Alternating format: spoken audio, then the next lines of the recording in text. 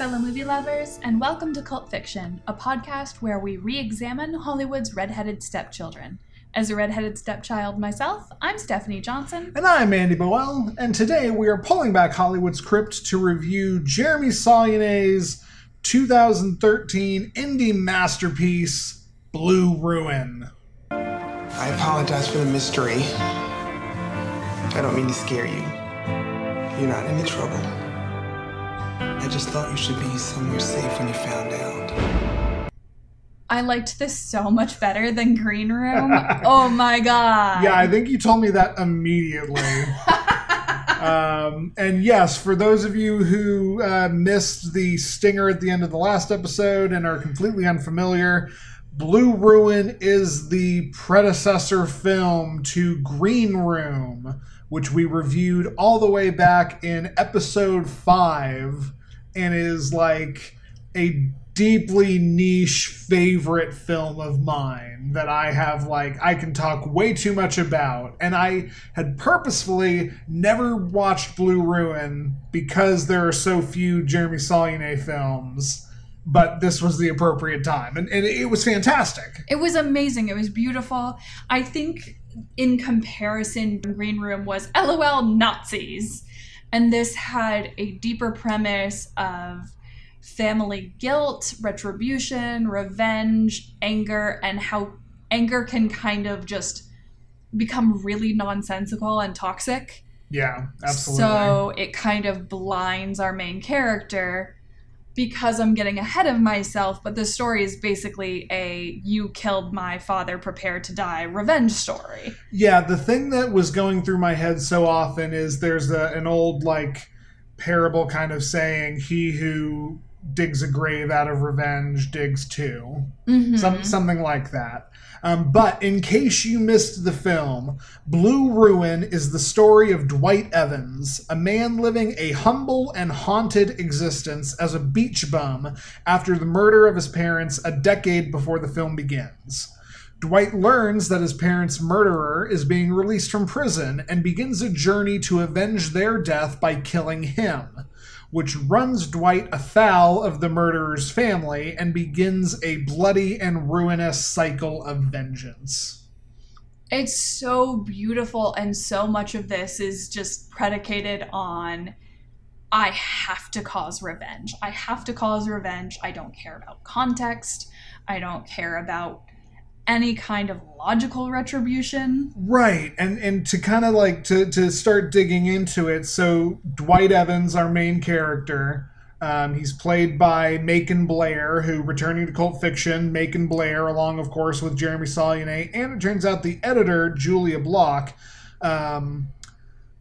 Dwight, we begin the film, and Dwight is living in his car, shot up with bullet holes. He took out the engine block. He looks like a West Hollywood hippie.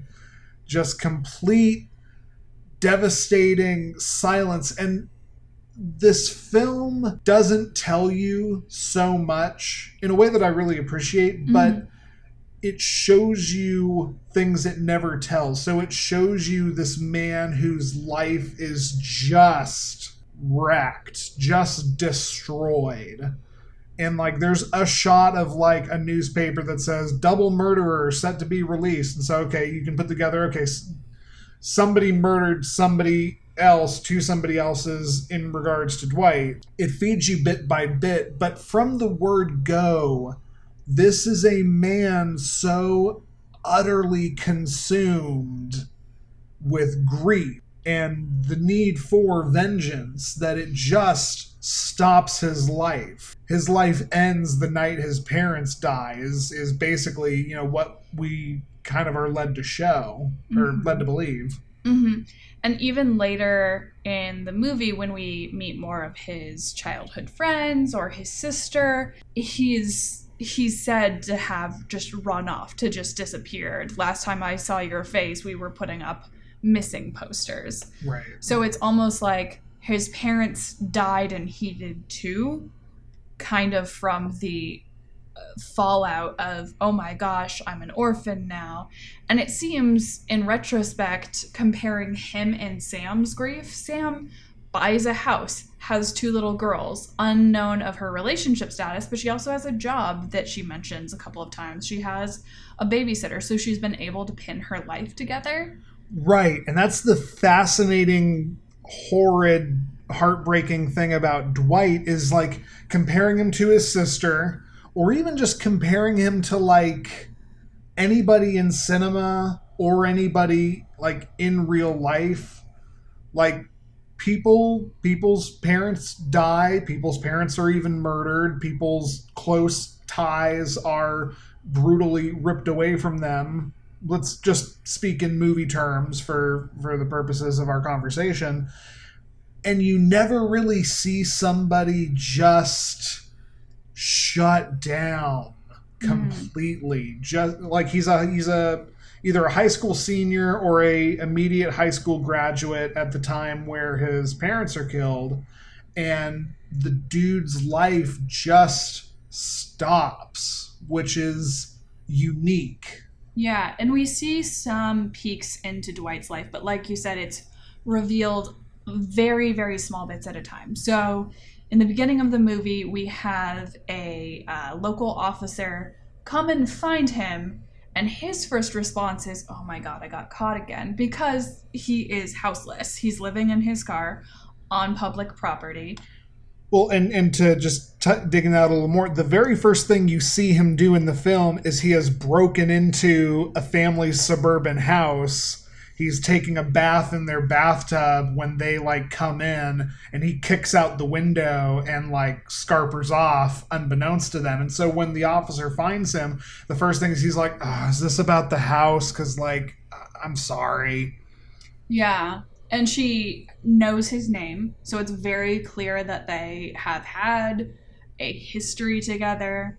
And during their conversation, she says, it's no big deal. You aren't in trouble for anything. I just wanted you to be somewhere familiar. So, like, the jail interrogation cell is somewhere familiar. Right. And this patrol officer is like not only his best friend, but like his closest confidant in his world at the start of the film. Right. He has this person, she says, by the way, your parents, murderer is being, she uses that word. Right. But is being released. And then that's the inciting incident. The sound kind of gets grainy and warbled, and then next thing you know, he's hitting up a gas station for a map.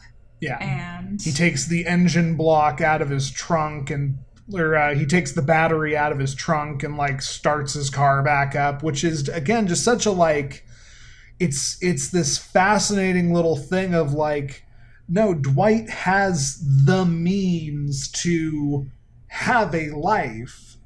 There's just something in his heart, in his soul, that like will not let him actually do that, actually move on. He would rather exile himself on a boardwalk in Delaware than go to a normal life. Right. Even his sister says when they do meet up later, you have $2,800 in all of your stuff. And I'm assuming the $2,800 is like what the parents had left over. Yeah.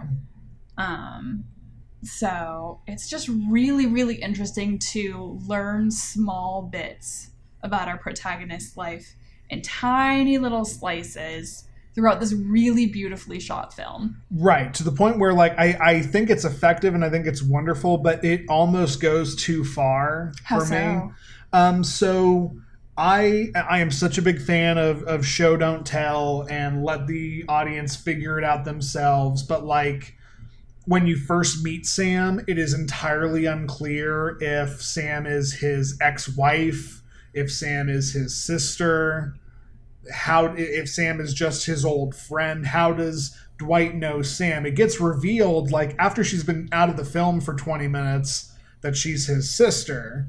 And so it does give you that, but in the moment there is no actual context, because the like climactic peak becomes Dwight kills somebody, Dwight gets caught by the family, Dwight is rightfully afraid that the family, the Clelands, are going to kill his sister out of revenge, which they try to do.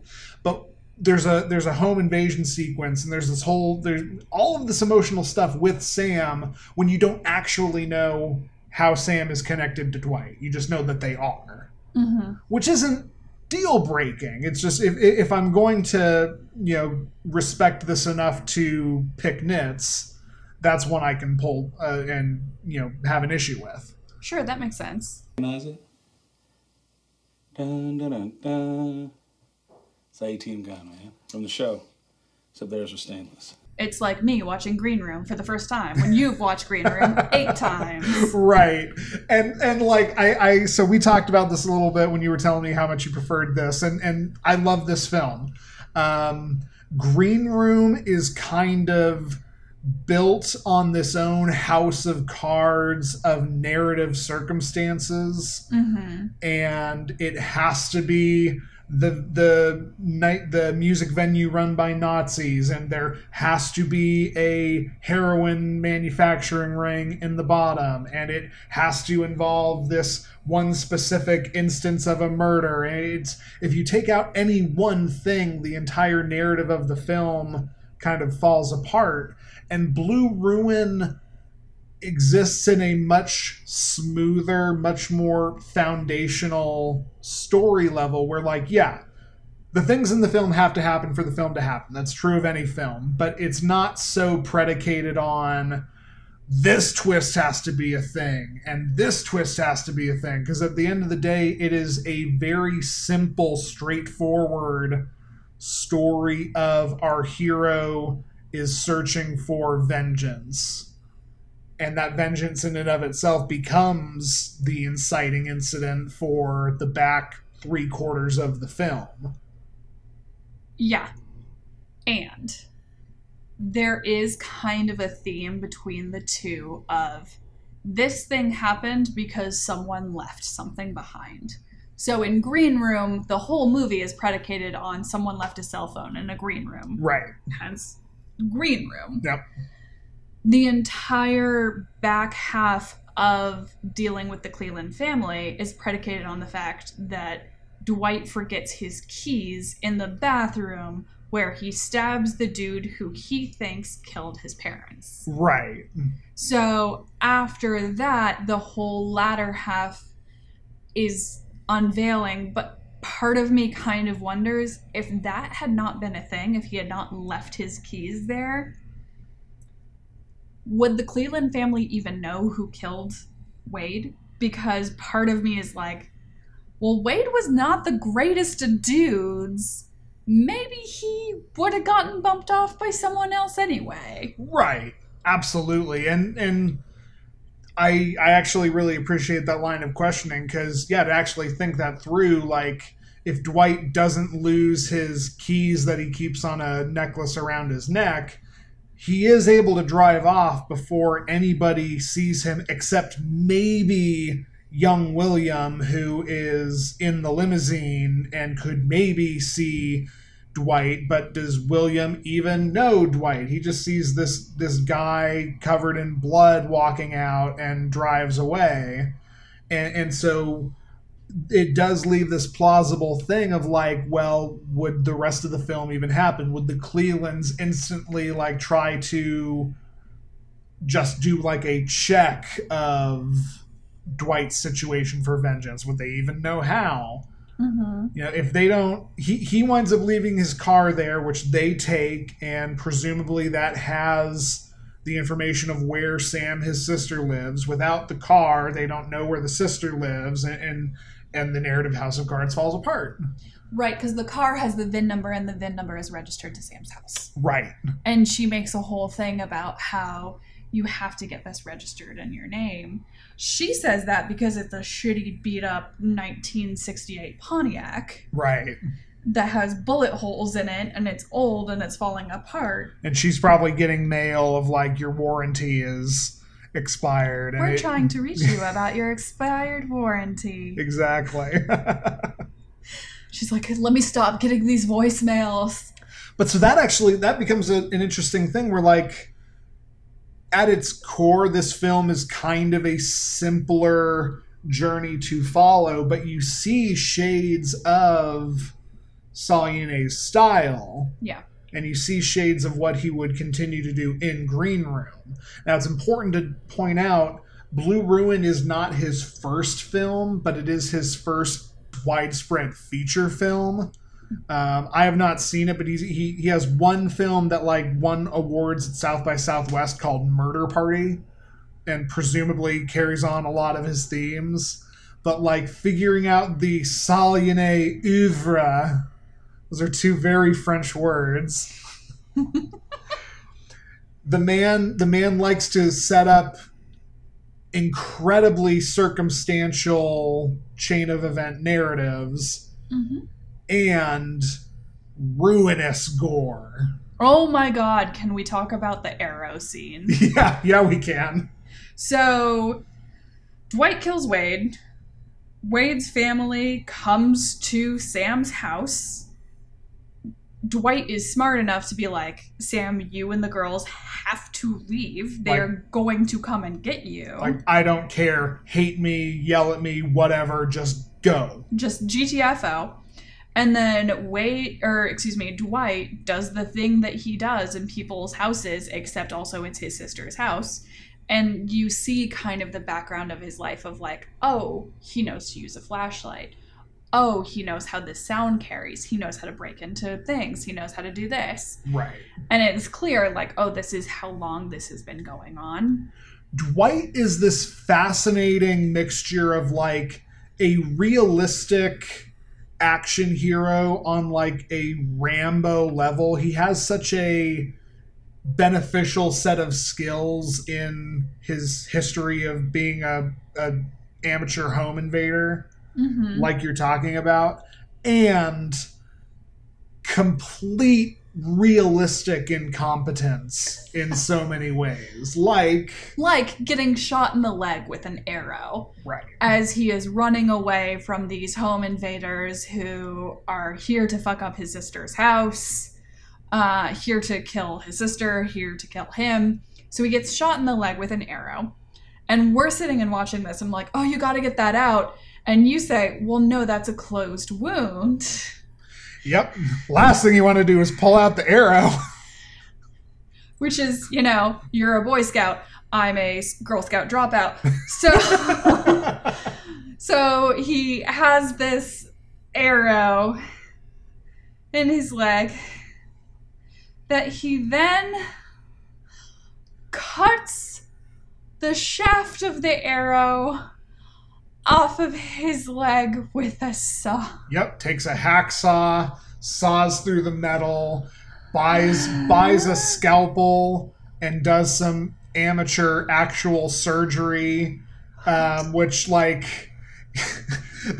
dude is cutting into his leg with a scalpel, and I say out loud, oh, I'd be screaming, and then he starts screaming.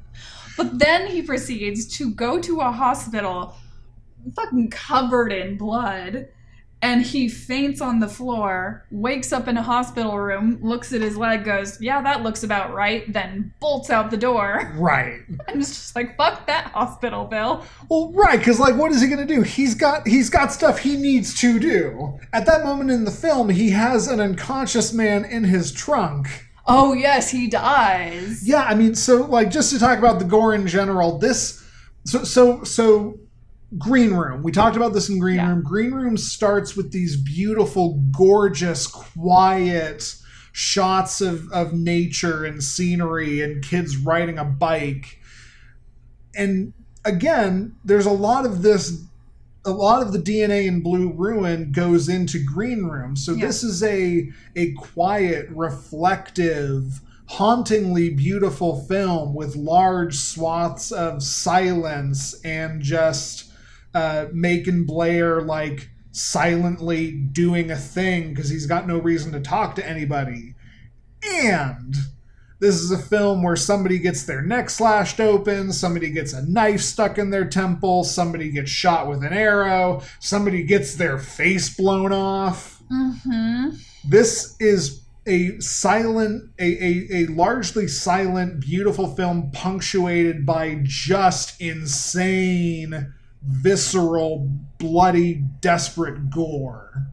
Yeah, it's a lot. It is a lot, but it is effective. It is, and I think even when we filmed Green Room, I wish when we did the Green Room episode, we talked about how there was overtly green shots and filters and overlays, and in this movie we have overtly blue shots and filters and scenery.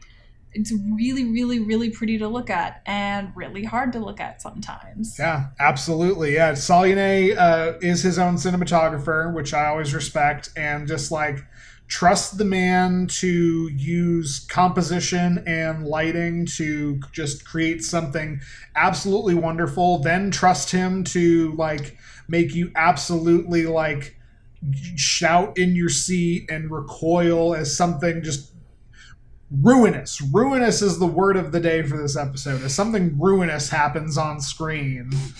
I had to wait for him to aim before I could shoot. It had to be legal. At least on my part. His head. That's what bullets do.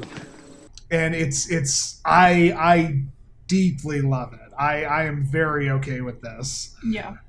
So much of this was shot in like northern Appalachia. Mm-hmm. There are large sequences that take place in Virginia, and I was like, oh, that's kind of like, it looks like our backyard here in Asheville. It's very pretty, very scenic, but maybe a little bit farther than it looked like at first glance. Let's talk about Benny. Benny is the classmate of Dwight, who Dwight kind of realizes halfway through the movie, oh, okay, if I'm going to fuck a bitch up, I need to find Benny. Right. Because Benny has guns. Because it's, again, in that very show don't tell, it is very subtly implied that Benny is ex-Marine.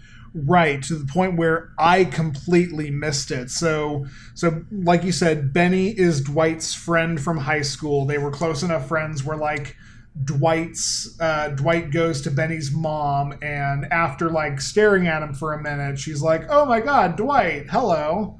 Mm-hmm. And he finds Benny. He's like, "I need a favor. Please don't ask.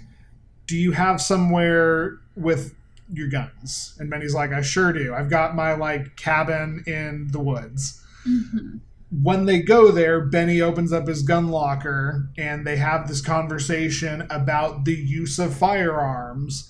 And I, at first glance, got this impression that Benny was a complete poser who like did a lot of research and like never actually uses these guns at all, just knows everything about them and is like a complete like all talk, no action kind of guy. And you were like, no, I think he knows how to use those guns. He's got like a Marine sticker on his footlocker, and he's got like this one line of dialogue that kind of alludes to time in the service. Well, and even his mom says like, oh, he just got back from...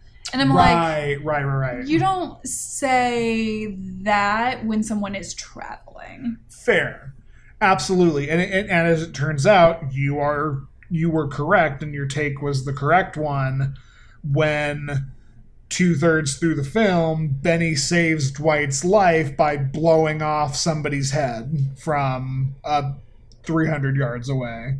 Because Benny is so cool.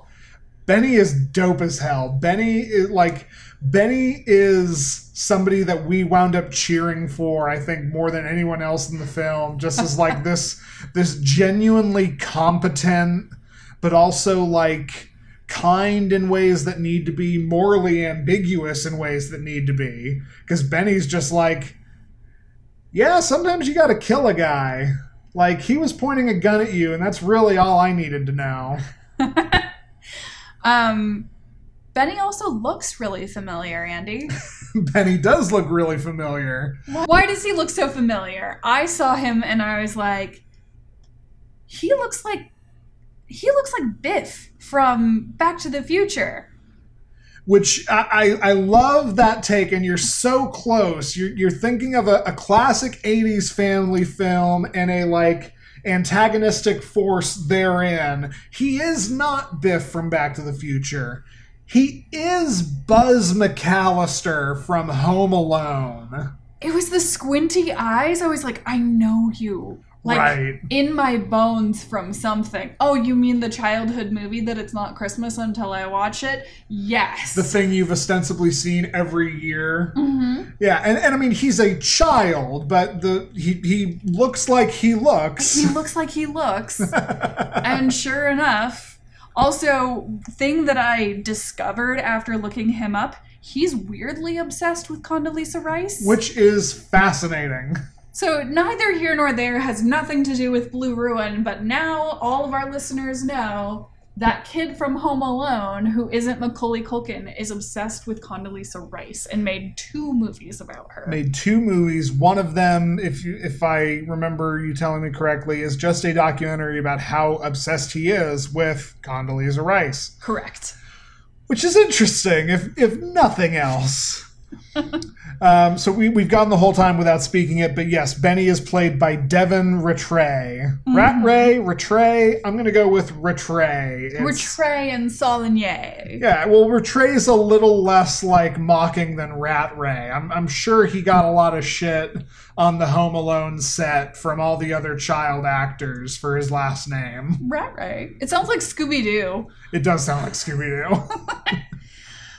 So Benny is wonderful. Benny is like this objectively positive force in the film, to the point where after saving Dwight's life, Dwight repays him by ripping the car battery out of his car so that Benny cannot continue to follow Dwight and save his life. Yeah. Because Dwight is a man with a set mission that he knows he will not walk away from. Yeah, Dwight really said, no, don't follow me. I hate you. Go back in the woods. Well, Dwight said, like, listen, there is no ending for me other than, like, I will die doing this. Yeah. And if you come with me, you might get hurt, and I can't have that. You are too good of a person and good of a friend, because Jesus, man shows up after 10 years. If somebody I knew from high school showed up 10 years later and was like, I need a favor, please don't ask me about it, do you have guns? I wouldn't do what Benny did. No, I'd just be like, my best friend does. Go talk to him. Right. Speaking of how good of a dude Benny is and how much Dwight knows he's not coming back from this, there is another point where when Benny and Dwight are just hanging out, Dwight mentions he has a Polaroid of the 2 of them as like 16, 17-year-old young boys at a strip club, and they're both like super nervous because they're young boys at a strip club, and they like have this really awkward Polaroid with the stripper. I am just now putting together. So Dwight says, if you ever find that Polaroid, ruin it, destroy it. I'm just now putting together, he didn't ask him to destroy that for like shame or like this is embarrassing. He's saying destroy it because I don't want you linked to me in any way, shape, or form. I just now understood that. Yeah. That's so crazy. It is, because Dwight is this amazing character in just how, like I said, how effective he is in some ways, and like how just the dude dropped his life to then start thinking through every possible thing that could happen once he goes on this inevitable mission of revenge, one of which being Dwight acknowledging that he is not a good person. He is not turning the other cheek. He is killing people, which even if they are not good people, the act of killing them does not actually make Dwight any better. And all he wants to do in the entire back half of the film is nullify any collateral. Yeah. He sets his life to do one thing, put a knife in Wade Cleland's temple. He does that less than halfway through the film, and then the rest of it is just, oh shit, oh fuck, this is the one thing I didn't think through. They're going to kill my sister. I don't want this guy who is my friend to, like, be accosted by reporters when it gets out that I, like, shot up this family. Like, it's just, I need to do this soul-destroying thing. I don't want anyone else's souls or lives to get destroyed in the process. Right. He's incredibly exact. There's a scene in the home invasion where he's waiting for these people to come after his sister's house. He puts a jar of change in front of the front door so that he'll know when they open the front door. Right. Later, the man who Benny blows the face off of, Teddy, he buries Teddy and, like, writes for him a, I guess, tombstone of just, like, here lies Teddy. It's just his name. But it's, like, these very specific details of, no, I don't want to be doing this either. I have to do this. I have to do this. There just is nothing left for me. Go ahead. The most. The most he does is have, like, consideration for the car and the final fallout. He kind of predicts that, like, so we've kind of lost the plot.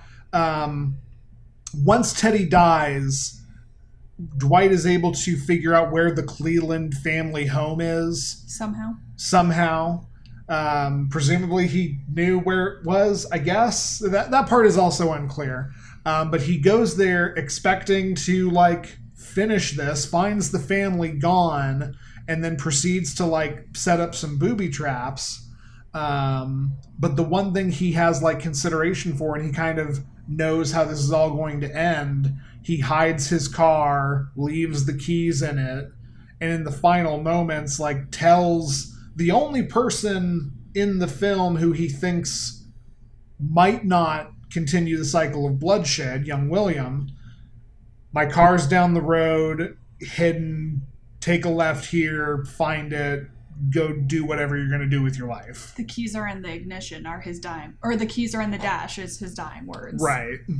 And young William is fascinating because Teddy reveals moments before he has his face blown off that young William is Dwight's half-brother. Because the whole reason that Dwight's parents are dead is that Dwight's mom slept with Wade the Elder. Other way around. That Dwight's dad slept with... Huh? So that was Yes. Dwight's dad is having an affair with somebody in the Cleland family. It's not really made clear who. It was Wade's mom. Right. So Big Wade's wife. Right, yes. Big Wade Cleland, this patriarchal backwoods gangster figure, does a murder of Dwight's family, but also has cancer and knows that if he goes to prison, he will never come out. He will die of cancer in prison. Wade steps up for his dad and says, pin the murder on me. I'll confess to it. I've never been to prison before, so I'll get out in 10 years on good behavior, which is exactly what happens. But the whole twist reveal is that Big Wade was the murderer, and that young William, who Dwight had, like, interacted with once when he stole the limousine, is technically Dwight's half-brother. Right. And even before you know that, William is kind of gives off this, maybe not kindness, but non-homicidal quality that the rest of the Cleland family exhibit. Right. So this ends with death and destruction of the entire Cleland line, as well as Dwight.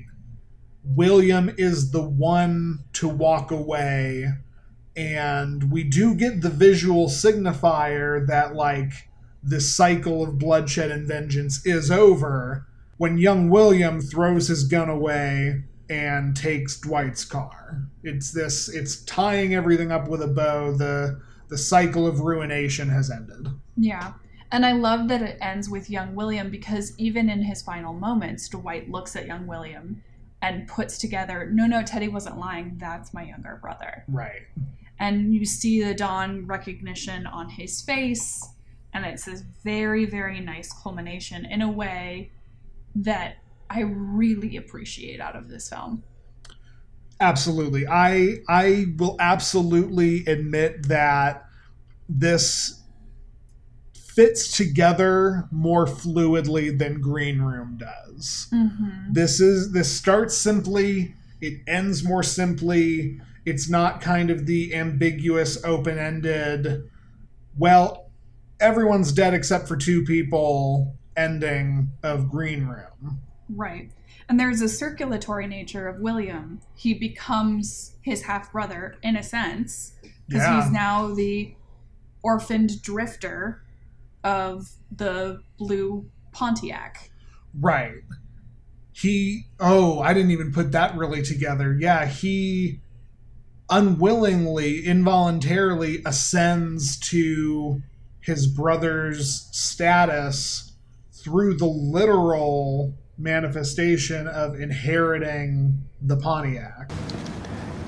I killed him. All right, Cleveland, I killed him. Bullshit. I want to talk a little bit more about Macon Blair. He is like the driving force of the film. This movie literally hinges on his performance as Dwight. I mentioned that he was returning to Cult Fiction. I didn't mention he was in Green Room. He is the, like, second in charge Nazi club guy who at the end of the film throws down his guns, surrenders, and winds up being the only protagonist besides Anton Yelchin and Imogen Poots to survive, the only bad guy to survive. This is a phenomenal performance from him. I really can't say it enough. It is so much facial acting because he's not speaking a whole hell of a lot. When he is speaking, it's this wonderful, I say wonderful because I appreciate it, wonderful pained just representation of this truly haunted man. Macon Blair has a really fascinating Cult Fiction connection beyond just the fact that I enjoy his films. Oh. Which you discovered moments before we started recording. I sure did. Macon Blair, ladies and gentlemen, is the director of the soon-to-be-released Toxic Avenger reboot starring Peter Dinklage, which I have heard is gory and awesome. Why are we going to go see this, Andy? Because we have to. It is too, like, baked into this show. Toxic Avenger being our second episode, being the first real piece of garbage we ever saw. Wow. So look forward to that, listeners. I have no idea when Toxic Avenger reboot is coming out. I know this is a bit out of order, but I'm gonna go ahead and do it anyways. Okay.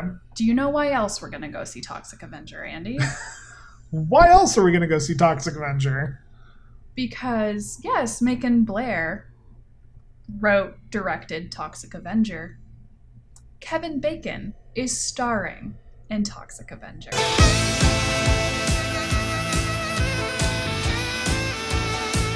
What? So it can be done in one. Oh my god, okay. You're welcome. I had no idea. Like, I haven't, like, looked very much into this upcoming Toxic Avenger film other than, like, knowing I'm going to go see it. I need you to know I was looking for my bacon as we were getting ready to record and just typed in Macon Blair, Kevin Bacon, and then saw Bloody Disgusting, Kevin Bacon playing the villain in Toxic Avenger remake. Oh, Jesus. You're welcome. It's happening. Here's a photo of it. I'll put it in our notes. He looks grumpy as hell. He does look grumpy as hell. Oh, this is fascinating and interesting, and this reboot is going to be such a trip. This is so... I'm beside myself. Do you understand now why we had to do it in this order? Yes, absolutely. Okay, but you had a bacon, though. I did have a bacon. The thing that I will say is your bacon can be done in one for a movie that technically isn't out yet, which I'm going to count. You win. My bacon can be done in two with films that have actually come out. Oh, okay.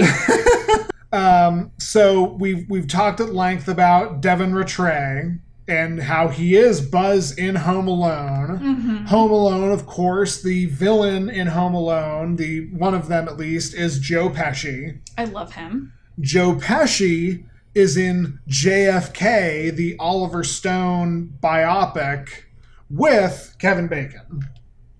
Perfect. Beautiful. Wonderful and great and goodly, and you still take the cake on this one, I will say. Well, no, I mean, as far as the rules go, it isn't yet released. Kevin Bacon could still come to his senses and back out. Oh, that would just make me sad at this point if, like, he, like, torpedoes this film because, like, he never saw the original and has never heard of Troma, and, like, somehow somebody shows it to him and he's like, oh, I don't want to be associated to that. Oh no, worse, he listens to this and goes, oh, Stephanie and Annie don't think I should be in Toxic Avenger. That means Kevin Bacon is a fan of ours, which would be quite a lofty goal. I would die. You know what else I will die on my grave about? What? This isn't cult.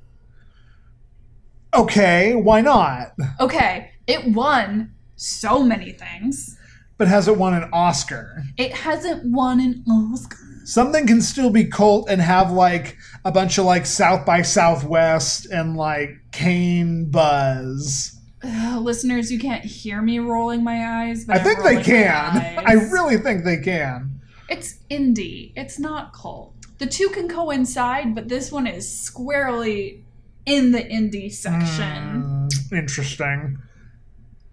What I will say in counter to that is this film had a micro budget, for one thing. Like, it was made for $420,000. Before I go on, what is your Oscar the Kickstarter thing, or do you have it? Okay. Made for $420,000, entirely funded through Kickstarter, which is, like, different.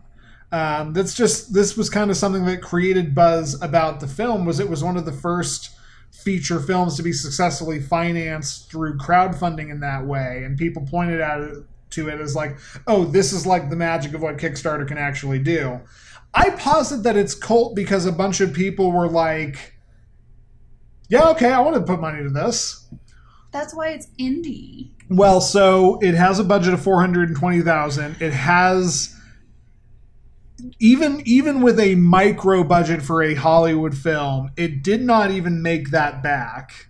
It had an opening weekend gross of $258,000. Okay. It fits the financial requirement. Okay, awards, you're right.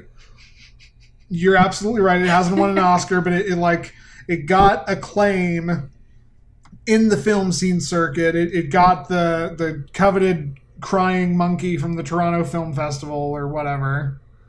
That is a deep cut to a Tropic Thunder joke. Okay.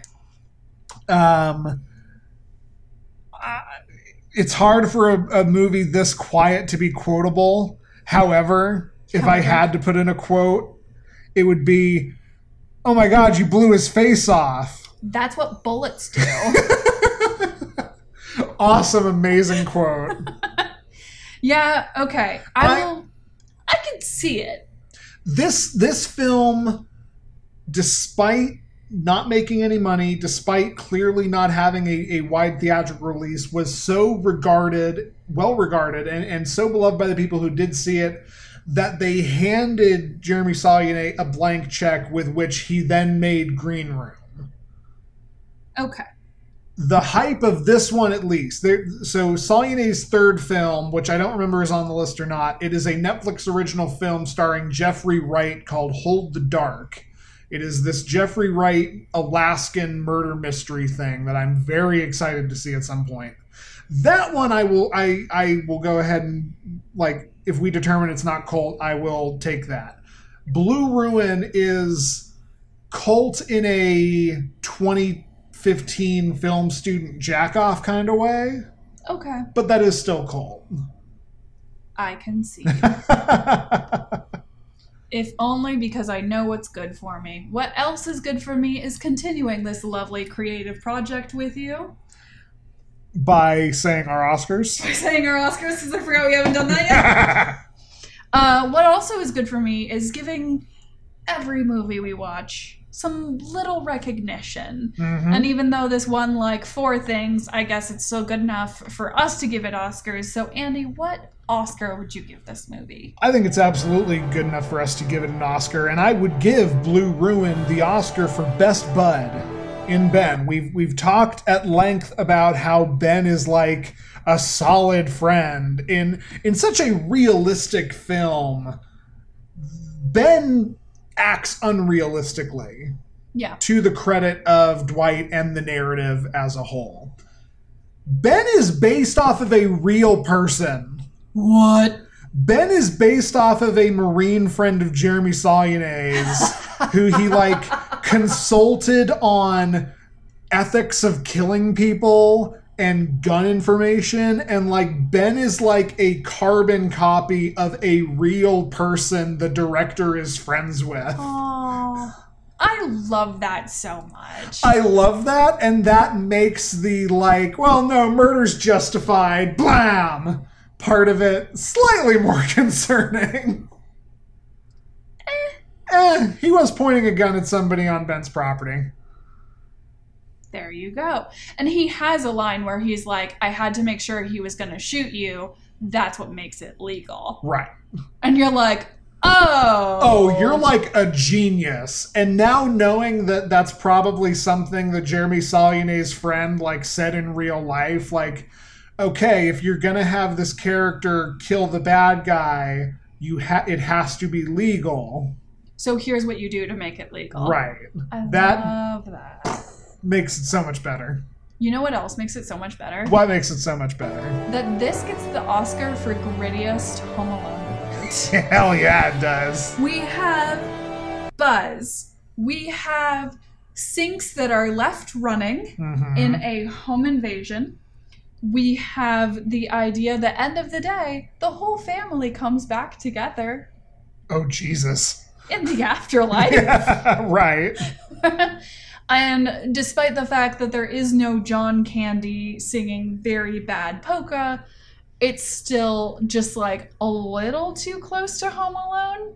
And I like that very much. You've seen the Home Alone horror movie trailer, right? Yes. Yeah, it's for those of you who don't know, it's the trailer for Home Alone, but just like with a different score and like a narrator who makes it sound like a horror movie, and it's incredibly chilling. This is like the thriller movie version of Home Alone, especially the part where Dwight is defending Sam's house and he's like army crawling around the basement behind people. We got booby traps. Yeah. No, I absolutely wholeheartedly agree with that Oscar. That is awesome. Yeah, stamp of approval. Shall we see if our next movie gets a stamp of approval? You know what? I hope so. Not Anaconda. Not Anaconda. Not Anaconda. Not Anaconda. Anaconda is on the list. If you're just joining us now, on every episode of Cult Fiction, we turn to the Hollywood Crypt for our next film. The Hollywood Crypt being the list of 280 films that I have collated for this project. Sometimes we have absolute gems like Blue Ruin, and sometimes we have absolute dumpster fires like Roger Corman's Death Race 2000, the film we watched before this one. Let's find out what we're going to watch next time.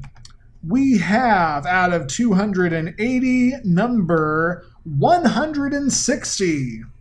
And 160 in the list is probably not going to be a good one, because number 160 is the John Boorman 1981 fantasy film Excalibur.